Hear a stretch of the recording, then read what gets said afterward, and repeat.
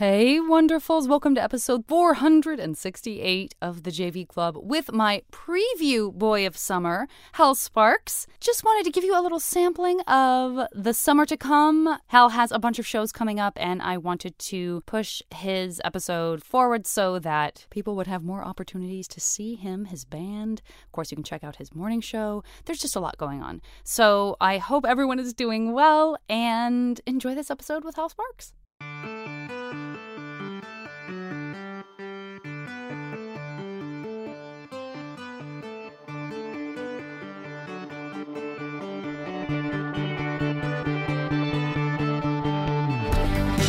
Wow, it's going to get worse. That's what I'm hearing you say. I'm hearing that the future is only going to get worse. Oh, this will be a good thing. We're going to be happy. By no means is it going to get worse. It's going to get way better. It's just going to be bumpy along the way, right, as all technological advances were. I don't know if you know this, but a long time ago, people couldn't read. And then a bunch of people went, everybody should read. And then went, oh, dear God, everyone can read now. They're all maniacs. You know what? Maybe we should pick who can read and who can't. You're exactly and right. Then and then after a while, after a few people went, okay, I'm going to read this on your behalf. And then after about, a few dozen years, we'll let more of you read, and then more of you read, and then maybe everybody can read one day. But, we had a real Tower of Babel problem, and we had to dial it back. So all technology has had, great leaps forward and giant falls back. That's a great. You're totally right. I just read Susan Orlean's The Library book, where she sort of goes into the history of the very, very specific, very wonky LA library, and the fact that it was burned mostly down in 1986, but that didn't get a lot of press and da-da-da. Anyway, she really wonked out about it and got super into the weeds in it. And it's a great book. But one of the things that she does sort of catalog is this transition from, okay, we're going to have a public place for people to come and read. Of course, we mean men. Like with everything else, the trajectory is sort of like with everything. Like, okay, only men, only men, only men, only men, one woman. Only men, one woman, only men, one woman. Right. And then eventually, this one person we let not just read, but be a librarian is doing kind of a great job. Let's fire her and bring in some more men. And then gradually it's librarians are for ladies. Like, that's a girl's job. And then now it's sort of settled. But it only took, 200 years before it sort of figured itself out.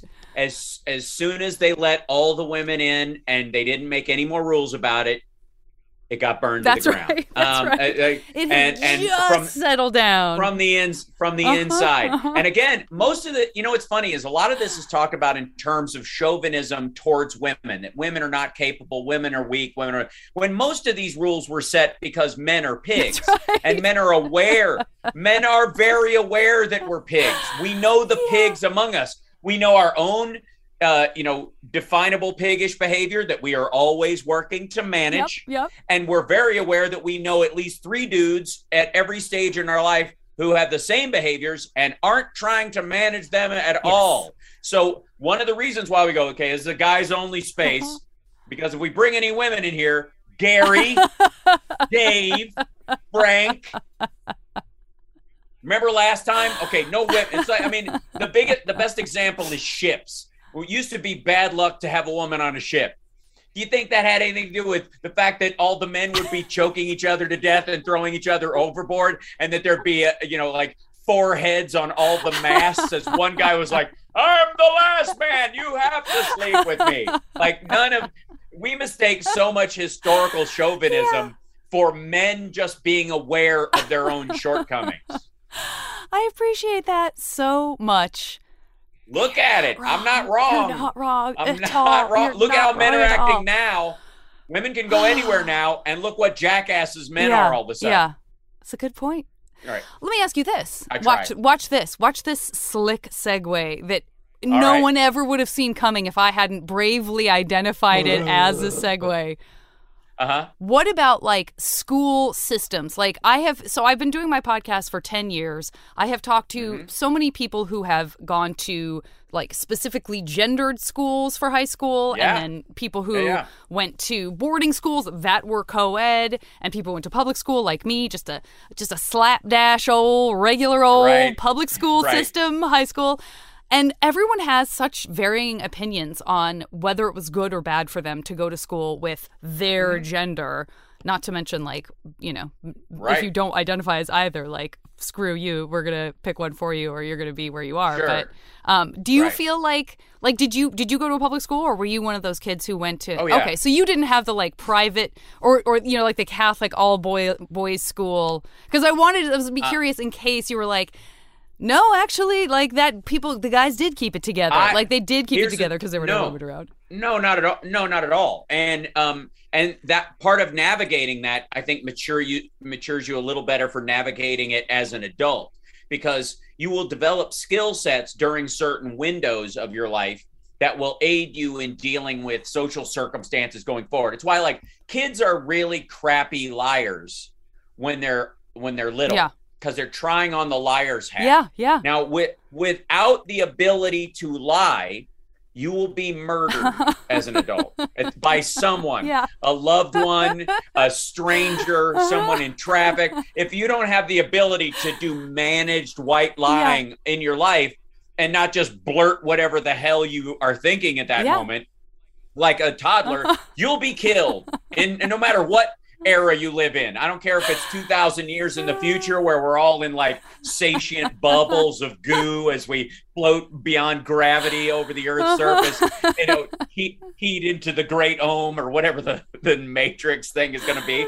But if you can't learn to lie, you're going to die. And kids are terrible at it, and then they get clever and subtle and they try things and all that kind of stuff. Same thing is true in school in your interaction with the opposite sex, or in some cases the same sex. If you can argue that the issue that, you know, in mixed gender schools, if you're in a mixed gender school and you're heterosexual, for example, or you're homosexual, for example, you will have different dynamic experiences navigating who you like and who you don't than if you're gay and in an all boys school, if you're a lesbian in an all girls school. And there's a psychological pressure to some degree on being, can you imagine only going to a school filled with people you're attracted to? If I went to an all girls school as the one male there, it would drive me insane. It would be, and I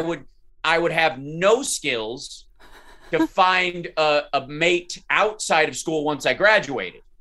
I would think, well, it's like fish in a barrel, I think, right? Everybody's lonely and I'm the only game in town, right? But if once you get out of school and you're interacting with adults of all different makeups, you don't have that superpower anymore that you might have had in that singular gendered school.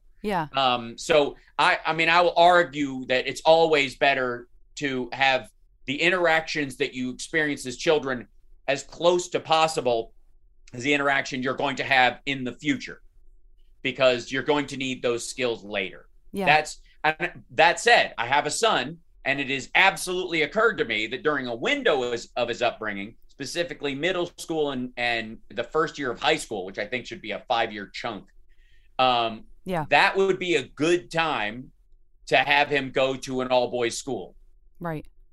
And then move to, you know, interacting with the opposite sex going forward after that. That would be a thought to me. You don't do it the whole time. That would be a bit weird. But part of the time is not a bad idea. Camp, you know, Boy Scout camp was really helpful for me. I wouldn't have wanted to go to an all boys school, but there are times when being a boy in your total boyness is really helpful. Without anybody you might embarrass yourself around while you're figuring it out. That's part of what social media kind of ruins a little bit. Is you don't get a screw up window. And that screw up window is what you try on around your trusted mates, and whether they're all girls who will get what's going on biologically for you, or all boys who will get what's going on biologically with you, or all gay or lesbian kids or whatever. Like that group having a clique that gets you. while you figure out how to deal with the rest of the world is crucial. Yeah. And I don't know that kids have as much of that leeway these days because they're kind of like all broadcast television personalities. Yeah. It's such a Yeah. Do you? I mean, is that something? Because you obviously you've been on camera for many years, and has it been interesting? Because I've only I sort of came like I was watching you do stuff. Not, and I don't think we're that different in age. Hold on, and I've always been watching, Hal. I've always been watching. You've seen the Truman Show. Hey, in this case, there you have one audience member. I know that sounds weird, but my dad is Christoph, and makes total sense. Actually, wanted to keep me entertained. Great. It makes me not regret all the sit-ups I've done because I don't ever want to catch myself getting out of the shower and go, oh. So I work very hard to make sure that any peeping toms or voyeurs in my neighborhood, if I accidentally leave the drapes open, aren't shocked and appalled. I think it's the least you can do for your neighbors. What a weird concept. The idea that like we get to the point with social media, we get to the point with living public lives that it's not as simple as you make the decision that you want to be available to however many tens or millions of people that you are putting yourself on YouTube for, but that it's like almost like a sister city or like a pen pal thing where it's like, and as you know, at age 3, you will be assigned a child that you will watch all the time, and then they won't watch you. A different child will be watching you. So someone will always be watching someone, but just one. It's little brother.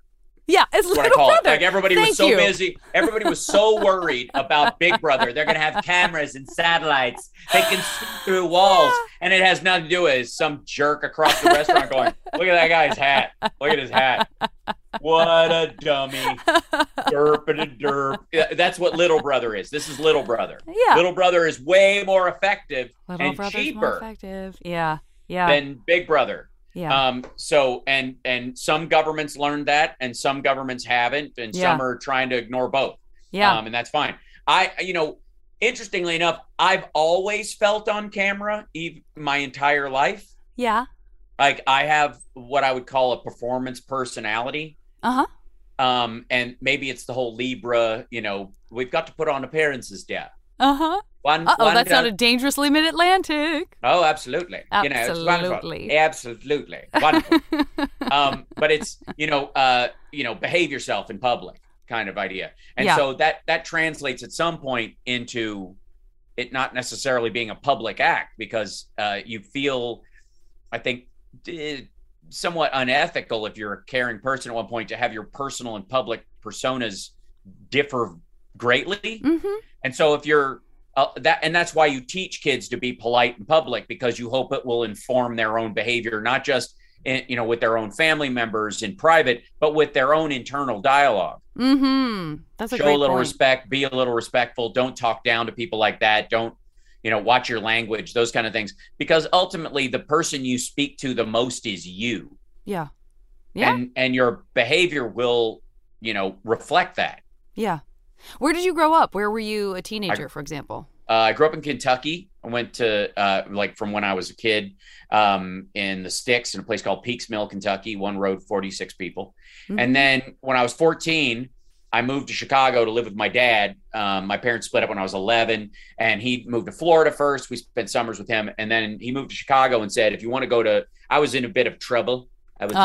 I was a fighty, punchy boy. Mm-hmm, mm-hmm. And a performative, someone might be watching. I better do this that way. If I better look good doing it, and therefore I do, and therefore I'm going to get in even more trouble because I'm getting an ego boost out of knocking out kids bigger than me. Sure. And so it was going to be a problem. In Kentucky, it was like around me, I was watching what I would call the Great Wind Down.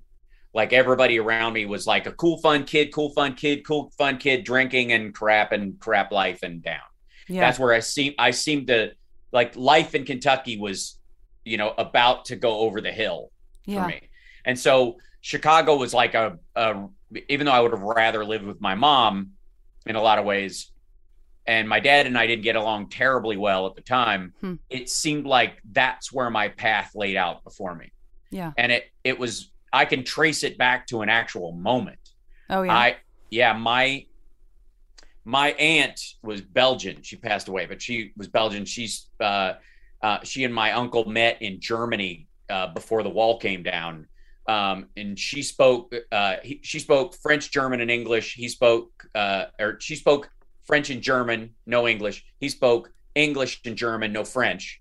And her natural language, because she was Belgian, was French. So they taught each other the language. They fell in love. And he was bringing her magazines, sneaking them in his pants legs into East Berlin. Oh, and wow. and one day some CIA dudes showed up at his door and said, they know the next time you go through, they're going to kill you. So we're going to ship you back home.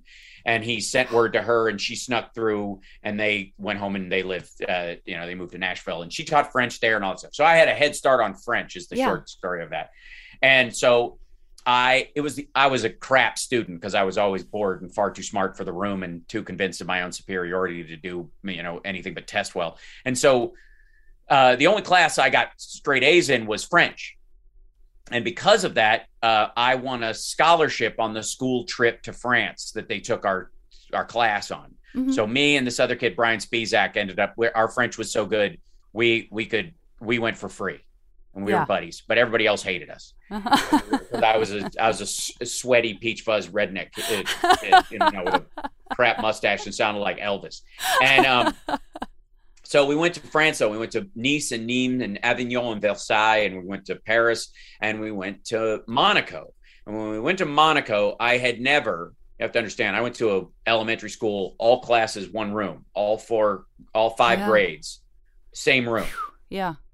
And when if you've ever watched like any of the old Sean Connery Bond films, they always end up in Monaco, and it's just gorgeous. French Riviera is just stupid beautiful. Rich cars like Lamborghinis everywhere, Rolls Royces. It was like something out of a film.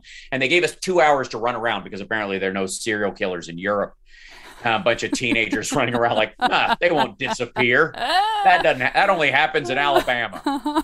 And so everybody went and ran around and just like bought souvenirs and looked at the beach and blah, blah, blah. And I walked in, there was this courtyard kind of thing outside this giant casino where we had parked, and it had 4 steps going down in the center of it, and this beautiful fountain and all that stuff. And I sat down on the steps and I cried the whole time. I just bawled my eyes out because I knew I couldn't just go back to Kentucky and live my life. Yeah. This world was too big and full of too much beauty and craziness and fascination. And I was like, I love my mom and my sister, but I can't stay there. I can't do it. I'm going to die. Yeah. I felt like I was going to die if I stayed in Kentucky. So when I came back, I told my mom I'm moving to Chicago with Dad. And so I went up there, and it took me about 6 months to realize stand-up was a job that you could actually have instead of just a magic career somebody picks you for. And I just started at it. Just started chipping away. It's the job, right? So I became a blue-collar artist that weekend when I moved up there. And how old were you? 14. God, yeah, you really were a little prodigy. Yeah. A little peach fuzz prodigy. That's right. Well, the trick is, talent is simply falling in love with something before everybody else does. Yeah. You get a head start. Yeah. There are no piano prodigies that didn't grow up in a house with 2 parents that play piano and a beautiful piano in the house. Right. It doesn't happen that way. Yeah. It's just you've been dicking around with it since you were 6 years old. And so you're 8 years ahead of every other 12-year-old, by the time and so that's that. Okay, we're going to take a break. I will be back after a word from our wonderful buddies at Maximum Fun. Hi, my name is Graham Clark, and I'm one half of the podcast Stop Podcasting Yourself, a show that we've recorded for many, many years. And at the moment, instead of being in person, we're recording remotely, and you wouldn't even notice. You don't even notice the lag. That's right, Graham. And the great thing about this... Go ahead. No, you go ahead. Okay, go ahead. And you can listen to us every week on MaximumFun.org. Or wherever you get your podcasts.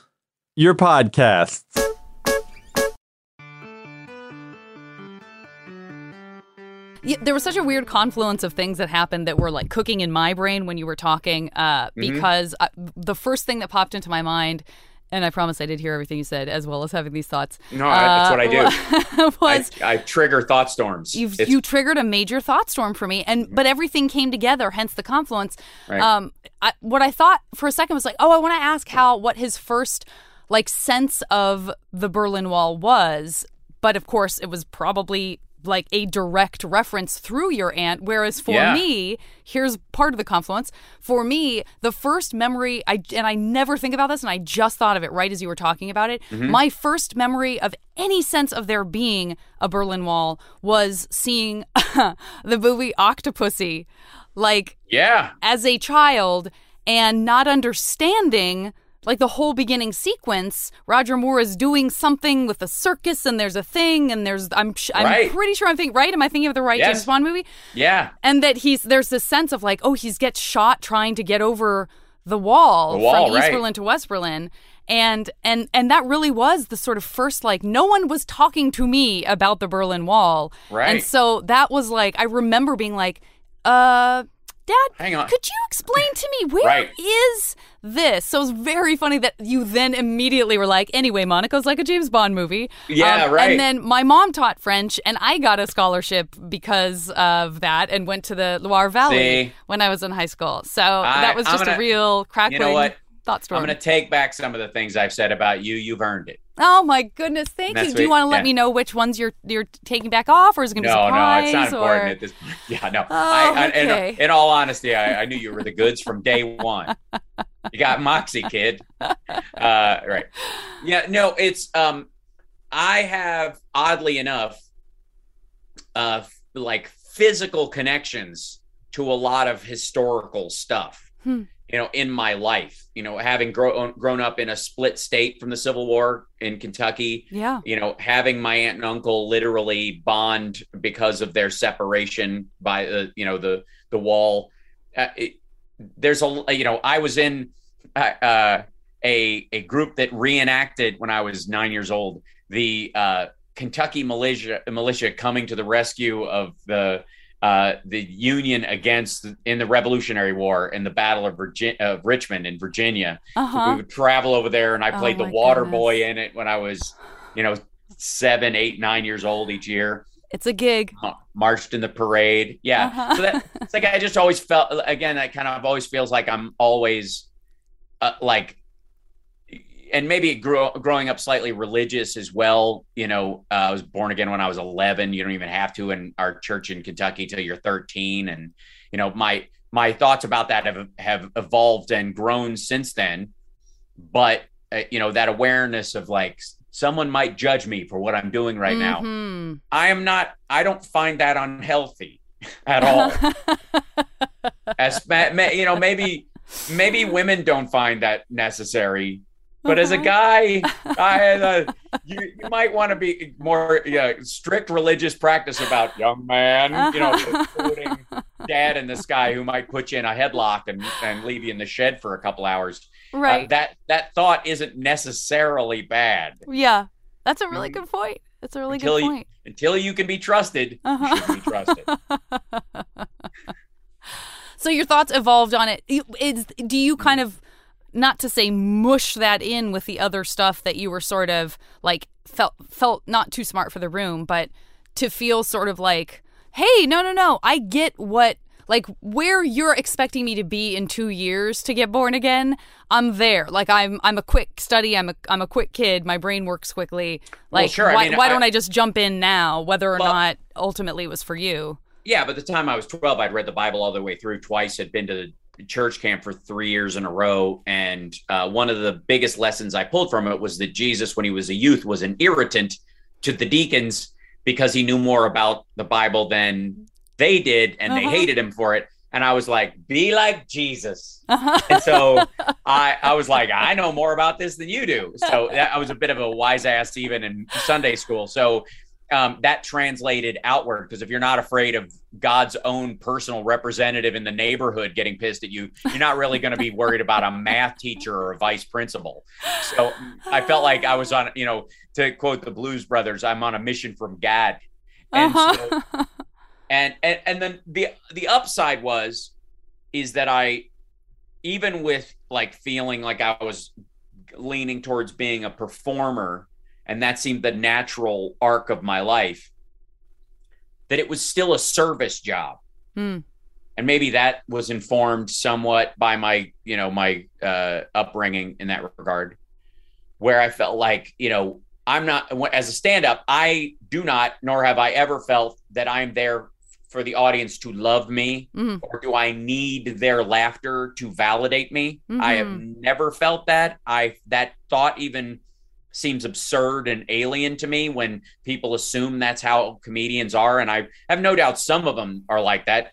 We wouldn't have The Bachelor if a dozen, people or so in the near vicinity didn't feel that way all the time. Right. Right. So but from my point of view, I always felt it was closer to being a nurse or a massage therapist or something like that for people who needed it. And I felt like the laughter is more indicative of whether or not I'm doing my job well. Yeah. I love that. I think that's great. I think that's also, that is a kinder way to describe stand-up than people do when they say exactly what you said. It's just like, oh, it's all about ego. It's all about sort of, winning. I don't even know how. Like it's a win in some way. Most of the people who think that way only have a pedestrian view of stand-up in general, or believe whatever story they've been sold over the years. But if you read Steve Martin's book, if you look at, Richard Pryor's JoJo Dancer, Your Life is Calling, or any of his backstory, it's not where it comes from. Yeah. The laughter feels good, and you do get, it is a symbiotic relationship to some degree with the audience, but it's not like you're spackling a gap in your soul with it all the time. And that's such a low res. That's a stranger's definition of your love for something. You know what I mean? Yeah. It's like if you loved horses and you loved racing horses and riding horses, and raising horses, and you'd been around them your whole life and your parents were into them or whatever. And somebody went, you only like horses because you can't have human friends. And you're like, what the hell are you talking about? You know what I mean? This is Except for the one person who goes, it's totally true. Right. Yeah. Well, you've seen through me. Well, I've seen people like you too much, right? My reaction on it. But you know what I'm saying? Like somebody picks whatever favorite band you have or that you listen to or anything you love. Yeah. And grinds it down to some sort of pathetic neo-Darwinistic, you only do it for the endorphin rush, which is such a chintzy view of humanity. Yeah. Which they never seem to have for their own humanity. They are elevated. They're above all this. That's how they can see it. But you are a gerbil just trying to get a pellet. Yeah. Well, that's, I have a lot of conversations about stand-up, obviously, like sort of being in the comedy community and stuff. And I the main thing I always say about stand-up is I couldn't do it because I never had the sort of will to push past feeling like I wasn't doing well. And again, not so much about the endorphins, but and that is sort of why improv called to me so much, because it was like, oh, a bunch of people, we can all take responsibility for how this goes. If it sucks. And someone will rescue me and I will rescue someone. So the service will be happening before the very eyes of the audience, which you are so right is also part of this symbiotic experience. Yeah. And it's one of the beautiful things about one of the most beautiful things about studying at Second City was the primary lesson that you should always assume your audience is as smart or smarter than you are. Yeah. And that seems to be lost on a lot of folks that what I would say come from the West Coast side of improv study. And that is valuable in all your interactions because you'll never talk down to someone or condescend to them in your life if you assume that. Now, some people might take them a minute to catch up, and they might go tap the brakes. What are you talking about? Yeah.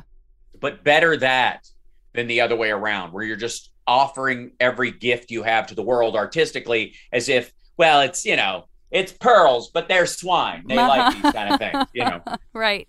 Which means you're rude for a living, as far as I'm concerned. That's very odd, right? Yeah. So you assume the best in your audience. You assume they want the best out of the show because they came there to relax and laugh. Yeah. And so that's what feeds creativity. That's why yes and in improv is probably the greatest gift it can give you, is the concept of not negating somebody's reality or premise right from the get-go and going, yeah, and we can do this. Right. Which is, is how all human progress has happened in terms of long-term progress. Occasionally you have to do a solid no, as you'll see, as the Ukrainians are doing to Vladimir Putin right now. Correct. That's helpful, but it does not rule that out. Correct. That said, though, artistically, the removing the editor, especially in the early part, in improv is instant. So it is the birth of a comic idea. Yeah. Learning that ability is incredibly valuable. And it makes you, I think, a better friend. And I personally think Second City is the best acting school there is in the world because it teaches you, to be present, listen to the person you're interacting with. Right. Huge. Right. Huge. Just be there and stay in character and don't have an agenda. Yeah. Absolutely. Yeah. Well, and that goes hand in hand with what you were saying about what you assume of your audience, and on a one-on-one basis, if you're meeting someone new from anywhere, doing the listening thing is going to do you a lot more good than assuming you know where someone's coming from and just like opening up and letting those lip flaps go before you have any kind of sense of who you're talking to, what they've gone through, what their life has been like, and all that. And then because you might just get lost in a thought storm and miss half of what the other person said. Or you might get lost in a thought storm, but also hear what everyone says, hear everything and remember everything and call it back. I'm awful. Let me ask you this. So when you are a teenager and you got a bit of sass and you're maybe kind of blowing off some stuff, but the stuff that you have, that you sort of enjoy, you're letting sing a little bit more. How does that play in with like how you respond to people you're attracted to? Are you, because I have friends, who are like the most confident class clowns and are brilliant, and then get, one-on-one with somebody that they had a crush on in high school and they become a totally different human being. And then people who sort of ratchet it up even more to sort of protect themselves. Like, where did you fall in that? I never had that problem. I was always like, I grew up a Kiss fan, so I was always convinced of my own sexual energy from when I was 9 years old, because I got my first Kiss album when I was 5. So, I was prancing around singing King of the Nighttime World and stuff when I was, 7. So when it came to, finally, hooking up or meeting people or whatever, basically it just mattered if I thought they were worth the chase. Yeah. To some degree. And I found that there was a tremendous amount of eased confidence in the fact that I didn't need the attention. I thought I was, and again, it kind of fits that service mentality. Like, I feel like, part of being a guy is being a good boyfriend, not subservient or kowtowy or weird or, emotionally, sublimated to who your partner is, because I wouldn't expect that of any woman I was with. Yeah. Right. That doesn't make any sense. Yeah. So why would I be anyway? I was always like looking for confident to confident. If you're interested, I'm interested. But anything shy of that, I don't have to chase you around. And so I ended up, and I grew up in an era where, a lot of my sexuality and my attitude towards relationships was fed by the music that I listened to. And a lot of it was based on like the assumption, the joke about Spinal Tap and some other stuff is that like the sexuality of hair metal and hard rock was always kind of sexist or was looked down on women, when in fact, if you listen to the songs, it is a coaxing music. It is much more closer to how a male peacock behaves than somebody who is trying to bait someone or roofie them or neg them like modern, pickup artists do. Yeah. And so the idea was, there were all these kind of like, I'm your backdoor man stories, like while your guy's out, you're really going to come to me. That was, right. That's the essence of, from Aerosmith to Kiss to Winger to, all Rat, all these bands that I listened to in high school. That was the story. And that was the story you tell in your sexuality, which means you don't have to pursue it all. Like, I'm very confident that, when people are like, I don't know, should I look at my past? Did I say or do anything that's going to get me canceled? I never had to worry about that, because I was like basically I would walk out on the porch, ring the dinner bell, and if nobody came, I'm like, I'm just gonna go inside, fix myself some dinner. And that was terrible analogy, and yet perfect. But the idea being that if she's interested, she'll stay interested, and it's my job to keep her interested by being interesting, not by manipulation or jealousy or any of that. Like it just didn't fit well to me. It made no sense. Yeah. So all of what, like, in my behavior, it was very informed by charm works with an audience, charm works with other people. And it's something that even if nothing comes back from that person, you gave them something and you can split. If I'm fun at a party and flirty and silly and then I'm like, see ya, that actually worked way better than like, hey, can I get your number sometime? Can I, right.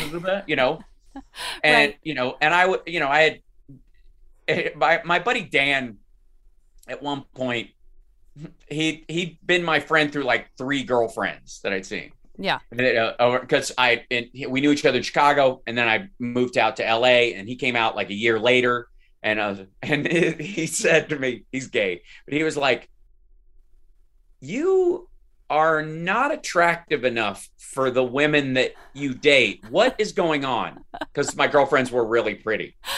And he was like, I don't understand. Because, partly it was just his gay amazement, I suppose.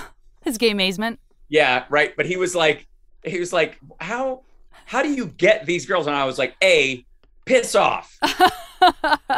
You jerk. I thought you were my friend. And secondly, it was because, my answer was, and this is something I'd heard my buddy Tom say at one point. My answer was, it's because I'm the goods. Yeah. It's not, you know what I mean? Like, yeah. and especially now, I'm 52.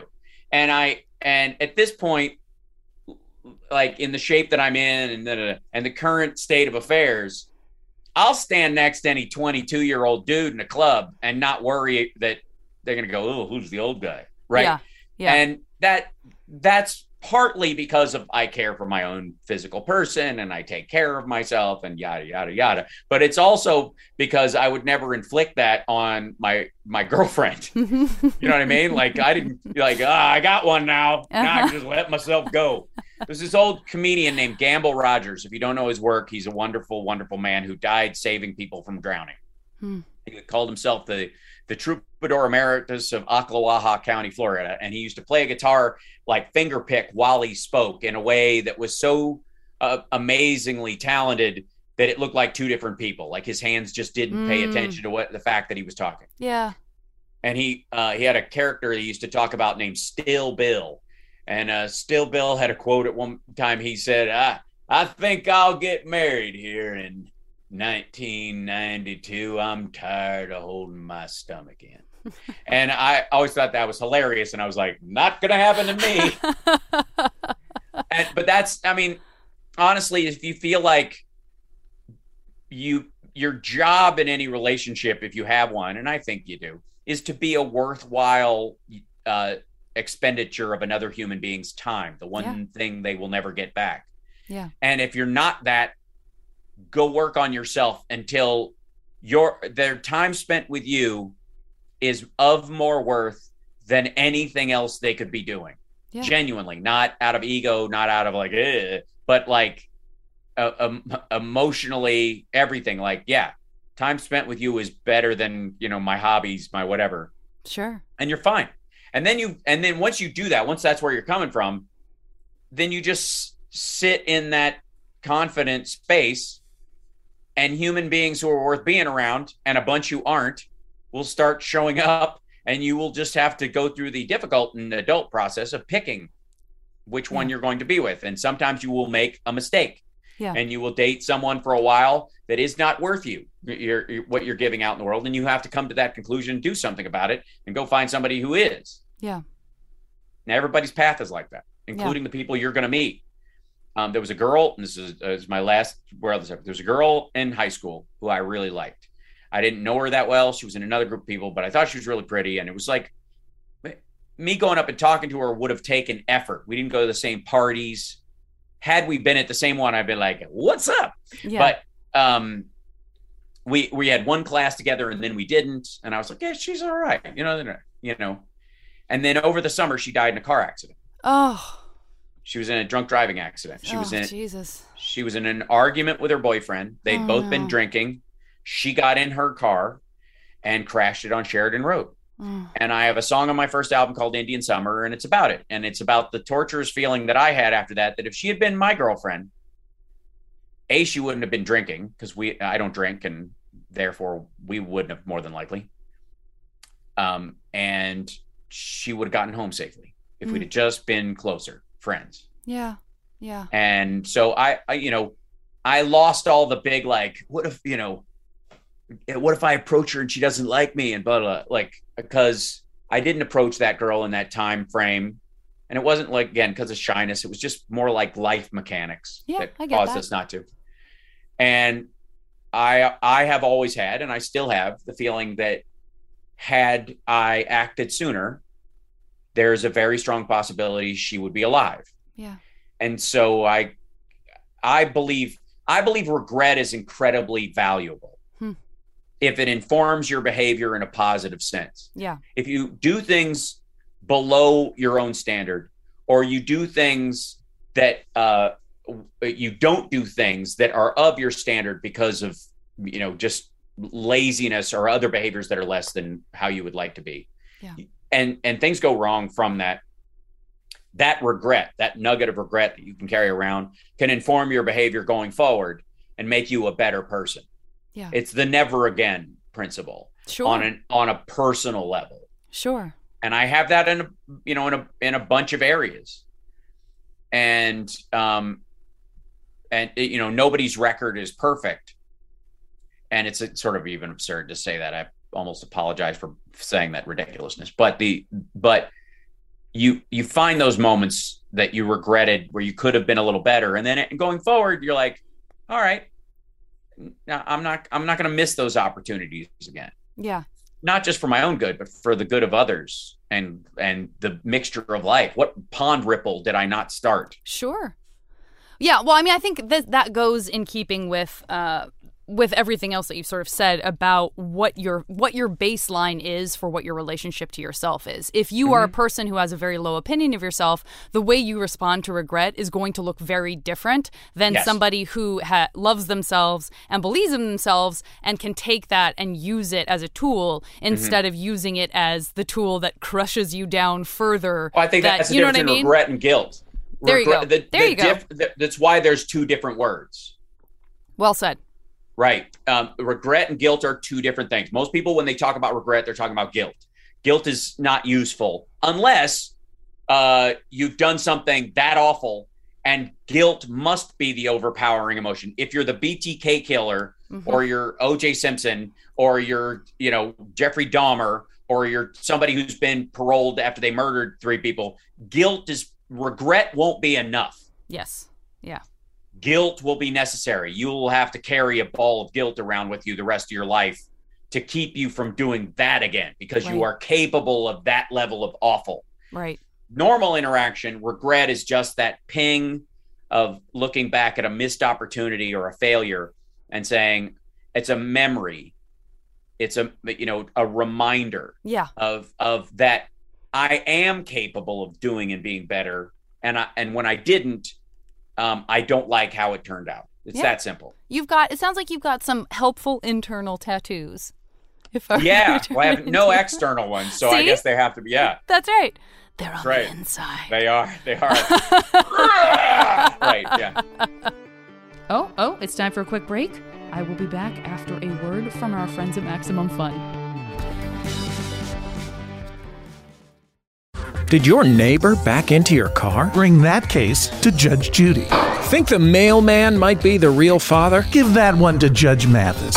But does your mom want you to flush her ashes down the toilet at Disney World when she passes away? Now that's my jurisdiction.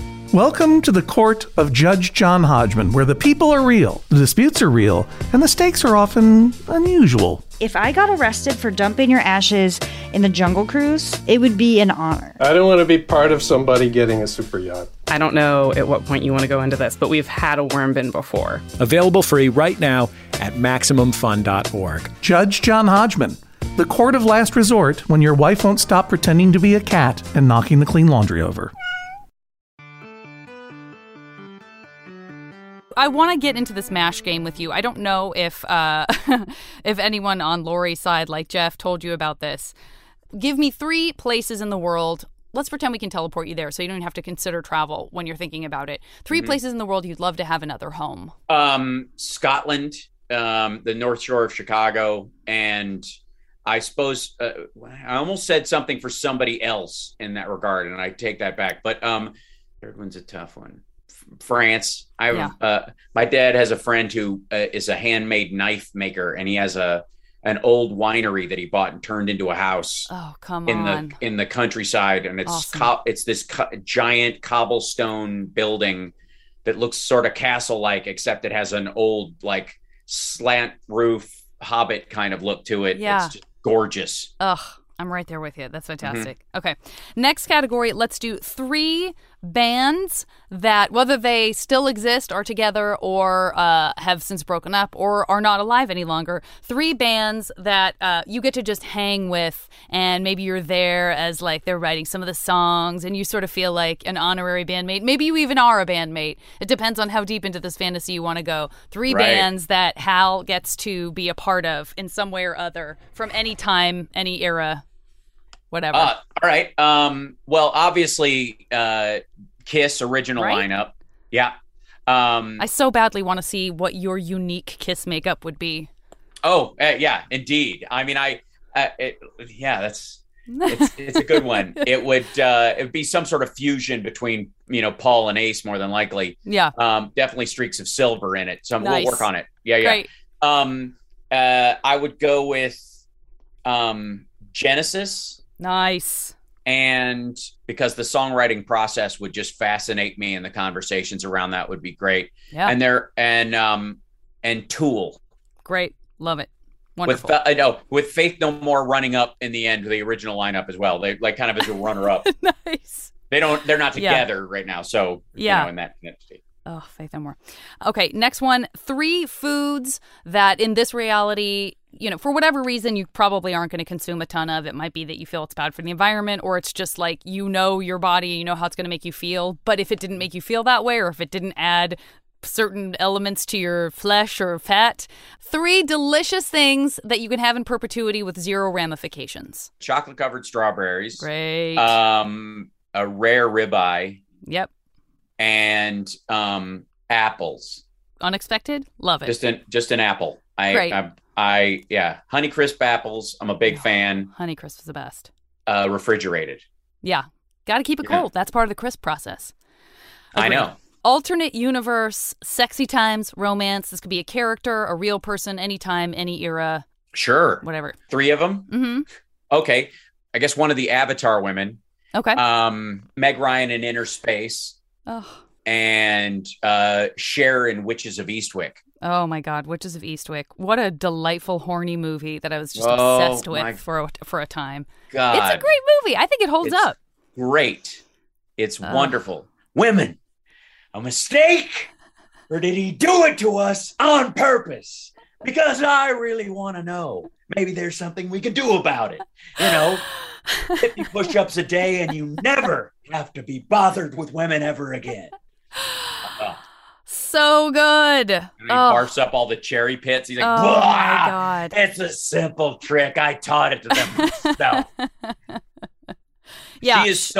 She is so stupid sexy in that movie. I know, but I'm shocked that you were able to pick one because, Michelle Pfeiffer is obviously darling. They definitely play her down a little bit then in some other rooms. But then Susan Sarandon with her cello not for you. She was never the one for me. But yes, Michelle Pfeiffer, but in Wolf.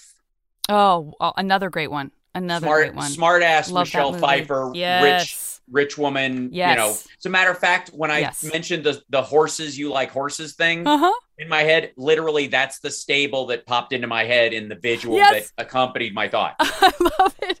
I know exactly what you're talking about. I've seen that movie many times. They have peanut butter and jelly sandwiches and glasses of milk. And oh, yeah. It's crunchy peanut butter. You can tell by the fact that they're eating it, and it's just she's so beautiful. She's so Stupid. beautiful.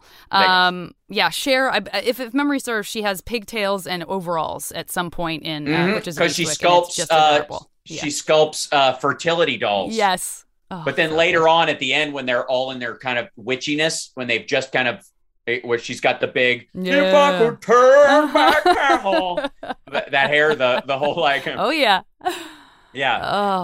yeah. So that whole the Blue album, forget it. Like the outfit she was wearing and the yeah, please. I hear you. I absolutely hear you. Please. Please. Still now to this day. Yeah. She got it. She got it. All right, let's do 3 comedians. You brought up a couple of them. 3 comedians that you get to just kind of hang with for a couple of days, living or dead. Just chill with them, get a sense of who they are. Martin Short. Great. For certain. John Candy.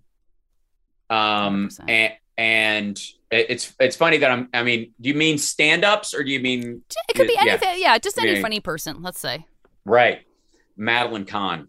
Oh God, yeah. Yes, indeed. Some people I would bring up, but I've actually met them and interacted with them, so I feel like that's cheating. You can check it out. Before I was known, before Talk Soup, before any of that stuff, I used to run Marianne Williamson's lectures. Oh, okay. Rando. And Dom DeLuise used to come on occasion. And I love Dom DeLuise with a giant chunk of my heart at all times. And he's one of these purely funny people. He just exudes joyful funniness in a way that was effortless. Yeah. You watch somebody work at comedy and then you watch him or Madeline Kahn and it's just like, it like falls out of them. Yes. It's unbelievable. Yes. And he once came up to me afterwards because I had I don't know, I ran mics to everybody too. And I would occasionally make little jokes about something somebody had said. And I think I did a cartwheel like on the seats in the stands, like a maniac, and handed somebody a microphone and then did a handstand and then went off the other side or whatever. And I was like, you're welcome. And afterwards he came up and he was like, you are so funny. Oh, you're just funny. Moment. And I was like, it's you. It's you. Yeah.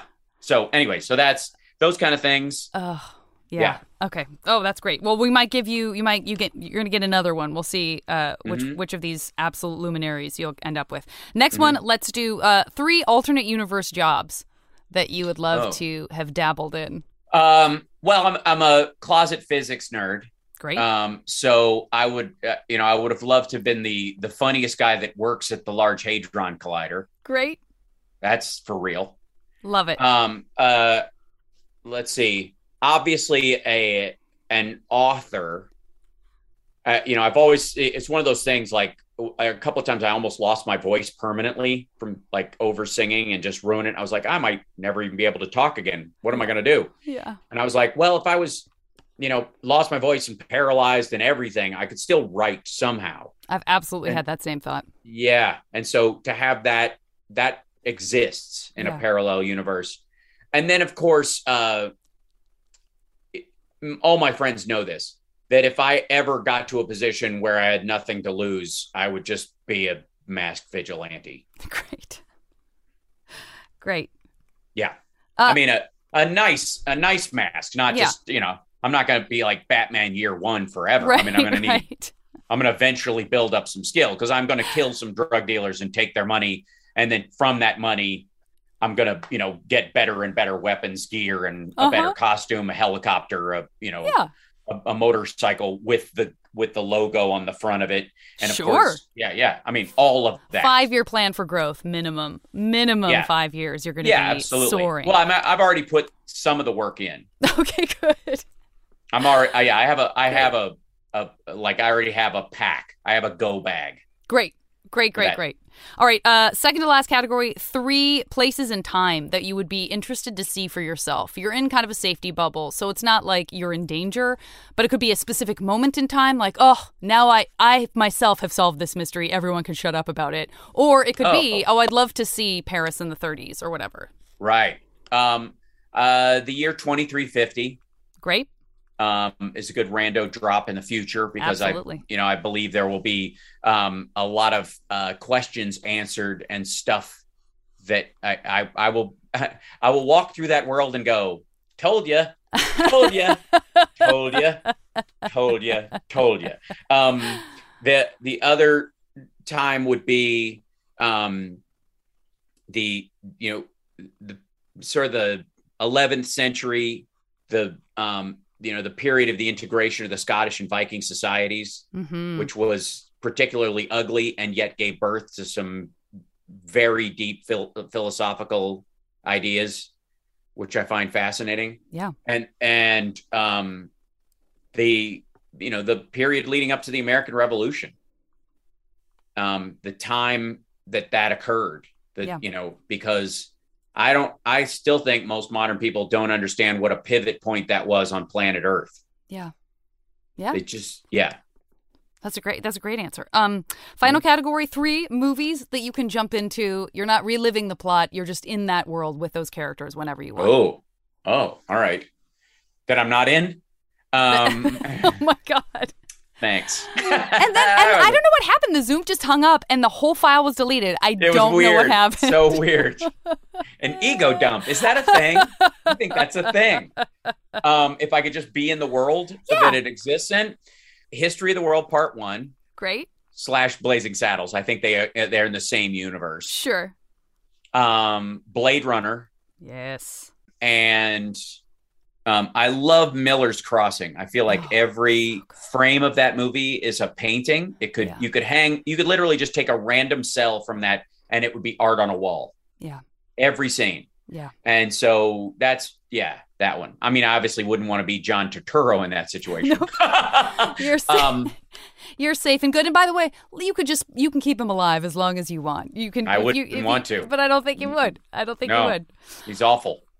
Will you please give me a word that sort of helps describe your mood when you woke up this morning? Curious. Great. Okay, I am going to use a very scientific process through which I will find out which of these things you received. Very exciting. I would love also for you to take this time to tell people what you're up to, where they can find you, what they should know, what they can enjoy, all things Hal Sparks, including and not limited to movies you don't need to jump into because you were already in them. Right, sure.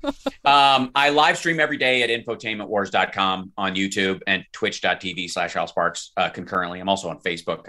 I spread that out everywhere. The Hal Sparks radio program, Mega Worldwide, is on Saturdays on WCPT in Chicago. I've been on for 12 years approximately there. So I have a political talk show there. And I also live stream that on my live stream channels. This weekend, I am my band Nerd Halen, which is a Van Halen cover band where we dress up as nerds and sound just like the record, is performing in Jackpot, Nevada. And then we have a bunch of tour dates this fall. It's very exciting, nerdhalen.com. And then, of course, I'm doing stand-up at the San Diego Laugh Factory next week. And then I will be hosting the Tuesday after that, the Ultimate Jam Night at the Whiskey A Go-Go, which I've done many times in the past and sung and been a part of. And we will be, the theme of the night will be Britain Rocks. So we'll be doing English bands and their biggest rock songs. So I've already requested a couple of tunes, but it'll be very exciting. Last time when I performed, I did Sober by Tool and Rat Back for More. Oh, outstanding. And And my band 01 has a couple albums. Just look up 01, the word 0, the number 1 with Hal Sparks. And there you go. Oh. That's so far. What a multi-hyphenate. I love it. We're cut from the same cloth, my friend. Yes, indeed. I'm excited for the outcome of your alternate universe MASH life. I think you're going to be very pleased with it. Yeah. Let me think about where to start here. First of all, I love the idea of you dipping into Blade Runner whenever you want to. I just love you're going to get that movie, get that feeling all over you, but then you're going to come out and go, you know what I'm craving? A delicious and perfect ribeye steak that I'm going to sit down and eat with my buddy John Candy. And we're just going to shoot the shit and talk about, so he's probably going to have a question or two about my alternate life as a masked vigilante. That's the kind of job that, your friends are going to want to hear about. You're going to have to spill a little tea. You're going to have to tell people a little bit about what's going on. you certainly, I don't know, I won't call this a secret lair, but perhaps it comes in handy that you do have. Now, the apartment part is a little odd because when I imagine you in Scotland, I'm not necessarily imagining an apartment, but that is what you got. Neither a mansion, shack, or house. You have an apartment. And you can hang with and play with Tool whenever you want. Like Blade Runner, feel free to come back and tell me what the year 2350 is like and all of the I told you so's that you were able to achieve there. All of this you are celebrating with the delightful and adorable Meg Ryan from Inner Space. So that's what's happening for you. I like it. You're welcome. I think it's fantastic. And You're by so the way, welcome. Deckard in Blade Runner had an apartment. He lived in You're so right. floor. And then of course the replicants go to live with J.F. Sebastian in an old hotel downtown. Oh, I love an apartment. I was just imagining you on the Scottish Highlands, so I had to sort of imagine how the apartment would fit in. Well, but you can also be in a city.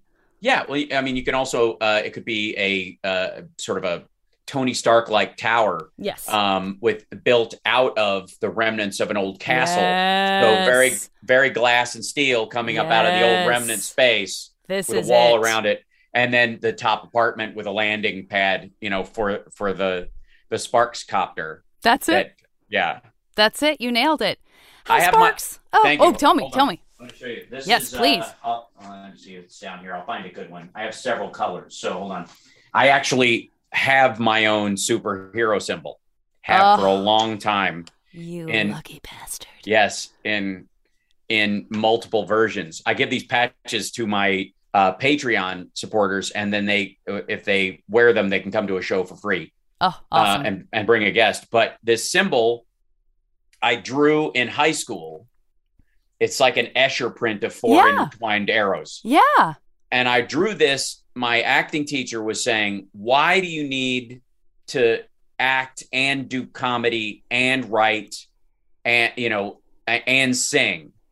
Why all of that? Why can't you just focus on acting because you're so good at it? And I said, because it informs all the other parts of me. And without them, I'm not a whole person. And I drew this symbol to show her that the overlapping tug and pull between all these arrows makes me who I am. Yeah. And so since I was in high school, this has represented my sort of spiritual being to myself. That's awesome. And so a few years ago, I had these patches made. Oh, and I'm going to, I have a logo on my motorcycle that has this on there already. And I, even the gray one is the stealth version because it's a little bit Batman, I will say. That's great. But it's also a constant reminder to myself. This symbol is always a reminder to me that every aspect of your personality is important, not just the ones you weaponize or economize or commodify. Yeah. Your weaknesses balance out your strengths in making you human. Your hobbies and your procrastination inform how you see other people. And so even those weaknesses, like, I wish I would do my goals a little better, or I'm too focused on this one thing. That's also your recognition of those things. And you're not, looking at them full and with full awareness. Yeah. Allows you to let other people off the hook for their shortcomings. It's why I have never in my life ever felt road rage. Yeah. Ever. Yeah. Because who would I to presume to know the path of this car, where they came from, where they're going? And that's the day I'll pass them and I'll go, and then it's a pregnant woman and her husband's going, peace, totally. Right? So I would never presume to have all the details that are in someone else's life that are tugging and pulling at them, because I'm aware of the ones that I have. And I'm constantly a big fan of my own self, because with all those things tugging in opposite directions, I still manage to move forward as Hal Sparks, as myself. Yeah. I love that.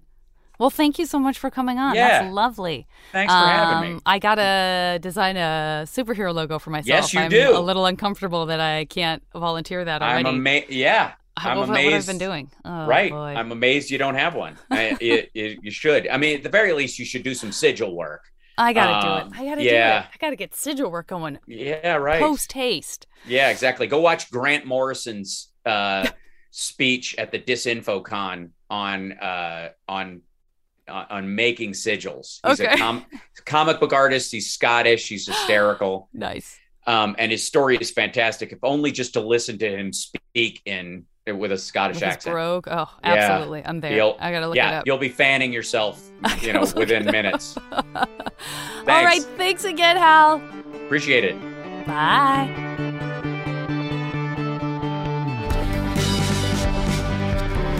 The show is recorded by me and edited by Julian Burrell. And as always, the JV Club theme song is Back Before We Were Brittle by the amazing Say Hi.